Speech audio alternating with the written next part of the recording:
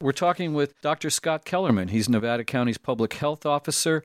Thanks for talking with us, Dr. Kellerman. I guess you kind of started this job right in the middle of a pandemic. Well, what a way to start. Thanks, Felton. Yeah, there was no chance to kind of catch my breath. We were in the middle of a major surge. There were a lot of hospitalizations. There were quite a few deaths, and immunizations weren't available. And so the result was that the virus was having its way in our county. And a lot of people were scared, and there was a lot of disinformation out there. So KVMR has been a light in the darkness as far as spreading quality information about this virus and how to prevent it and how to treat it. Well, let's get to some of that right now. Of course, the main concern of everybody at this moment is that we have a new variant on the COVID-19, which is called the Delta variant. People should be worried. I hope that some of the people who are listening are unimmunized because they're the target of the Delta. We had an Alpha, the original variant. We had an Alpha, and that was the one from the UK, and it was 50% more contagious than the original strain, and this is 50% more contagious than the Alpha. It's estimated that if you're in a room and you're unimmunized and masking is variable, there's a good chance you're going to catch the Delta variant. It's not contagious. I caught COVID. I actually caught COVID right after I got my first shot, so I kind of know what it's like to go through it as a 60-year-old male. If somebody got the Delta variant now, say in their mid-30s, how bad would they get sick? The good news is it seems to be no more virulent or pathological than even the original strain. So we're not seeing a bump in hospitalizations and no increase in the death. So it seems to be the same pathologically as all the other variants. It just tends to be far more contagious. It just means it's easier spread. We got another one that, we'll have another show about it called Lambda that's coming from Peru. It seems to be both equally infectious and equally virulent, so increased hospitalizations. We're not quite sure because Peru has a lot of poverty, and with poverty, you have immune suppression, and as a result, you're likely to get sicker. But this one, it seems to be no increased hospitalizations or death over the original strain, but it's just far more contagious. Now, with viruses like COVID-19, they do mutate, so this wasn't unexpected, but is this going to be the norm for the next few years? Another variation coming? Probably. That's a good question. It seems to be we've gone through an alphabet, at least the Greek alphabet, of different strains. We have alpha and beta and gamma and delta and now lambda coming up, and it could be kind of an alphabet soup. Viruses, they replicate 1 million times or more in your body, when you get an infection. And then one of those replications could be a mistake. Most of them die. Most of them are real mistakes and doesn't allow the virus to, at least that, when it divides and mutates, it doesn't survive. But there's a few that it has increased survivability, increased contagiousness, and potentially increased virulence. So, yeah, it's a possibility. The good news is that if you're immunized, you're protected. You're protected against all the variants.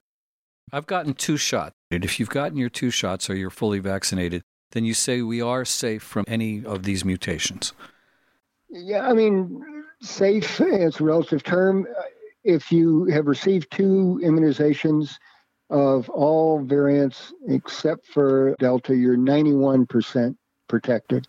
It means 9% of the people, 9 out of 100, still don't have adequate immunity. However, you're almost guaranteed no hospitalization and no death.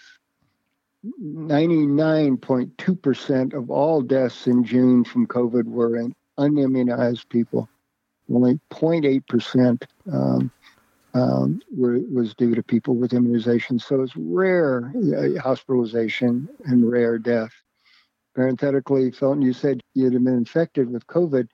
Turns out that if you've been infected with COVID, some of the original strains, it's not very protective against the Delta variant.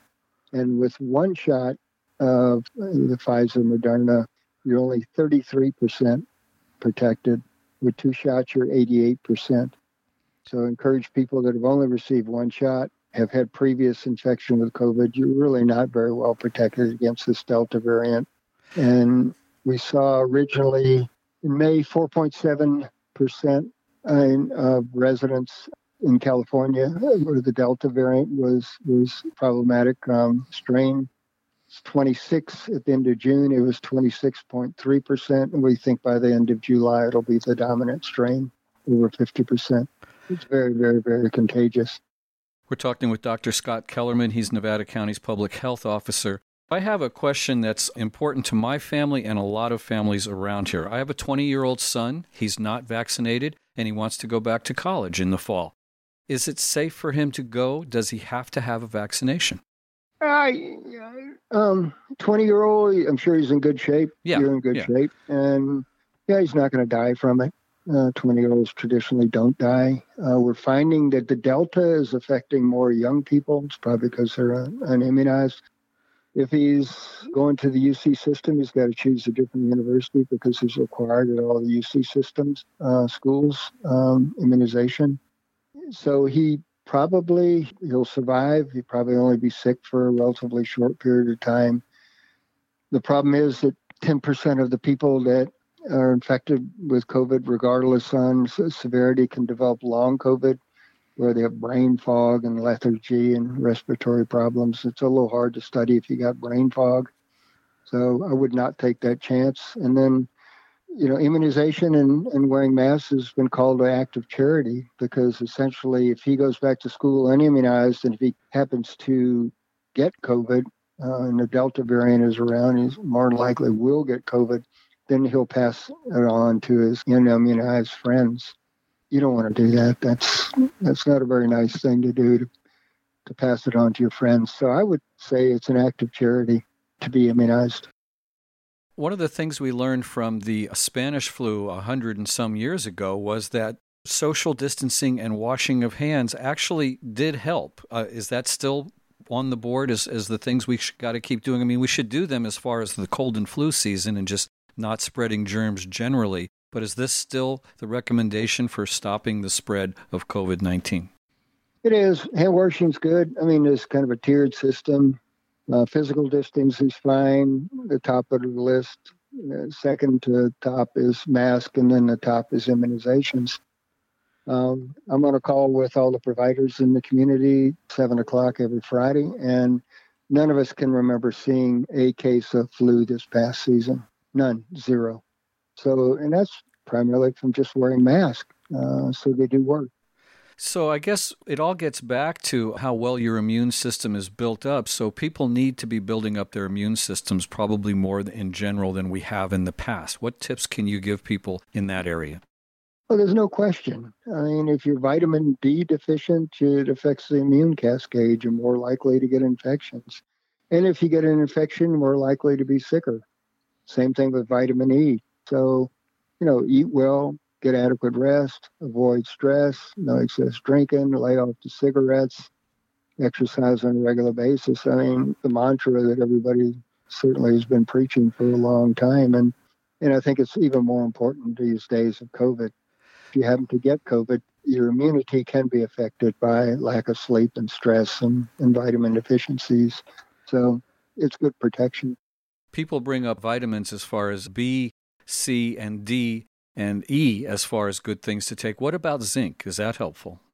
I've heard it is. I think if you want to do any complementary approaches, I'd certainly encourage that. I mean, obviously in traditional medicine, that's not what we typically recommend, but certainly we see that. And if you are doing complementary, medicinal type of preventive strategies, and keep it up. However, get immunized. No matter what you do, if you're not immunized, you are very susceptible to this virus, particularly the Delta variant. So if you want to get an immunization, how do you do it? Where do you call? What website do you go to? You can internet, MyTurn, just MYTURN, just type that in, myturn.com, and you'll be able to register for a variety of immunization sites. Docomo's Pharmacy is now shut their operation in the Old Republic Brewery. They give actually 13,000 doses of these COVID immunizations. But they give immunizations in both Grass Valley and Nevada City pharmacies. We're still immunizing at Whispering Pines and where I am now at Crown Point. That's where the public health office is. There's another pharmacies that are available if you happen to be patients or you can go to the urgent care at Western Sierra. Sierra Family also is offering immunizations. So immunizations are available, and Ubidox also offers immunizations. So there's a lot of venues. And if you've kind of delayed your second dose of an immunization, just don't delay. Go get a poke. And we will immunize anybody after 3 week with Pfizer or 4 week with Moderna. And Johnson & Johnson only requires one immunization. So we're available. And I would like to say public health is, essentially we've got your back. We're here for you. It's public health. And we would like to see everybody in Nevada County be immunized. It's the only way to really stop this virus. If you have questions about the vaccine, where can you get information about that? Just Nevada County Public Health. Just click on the website. It will show all the vaccination sites. It will show the number of cases that we've got, show where we've had outbreaks, and show how we're doing with respect to the rest of the state. It's a wonderful resource. Nevada County Public Health. Just type in Nevada County Public and Health, and the rest will be filled in for you. It's a wonderful website. And like I say, we're here for you. Last but not least is for folks that are shut in or in any kind of, more group settings. We have reach teams. We'll come out and poke you. We'll go out and talk to you. We'll poke you. We'll immunize friends and family, anybody age 12 and older.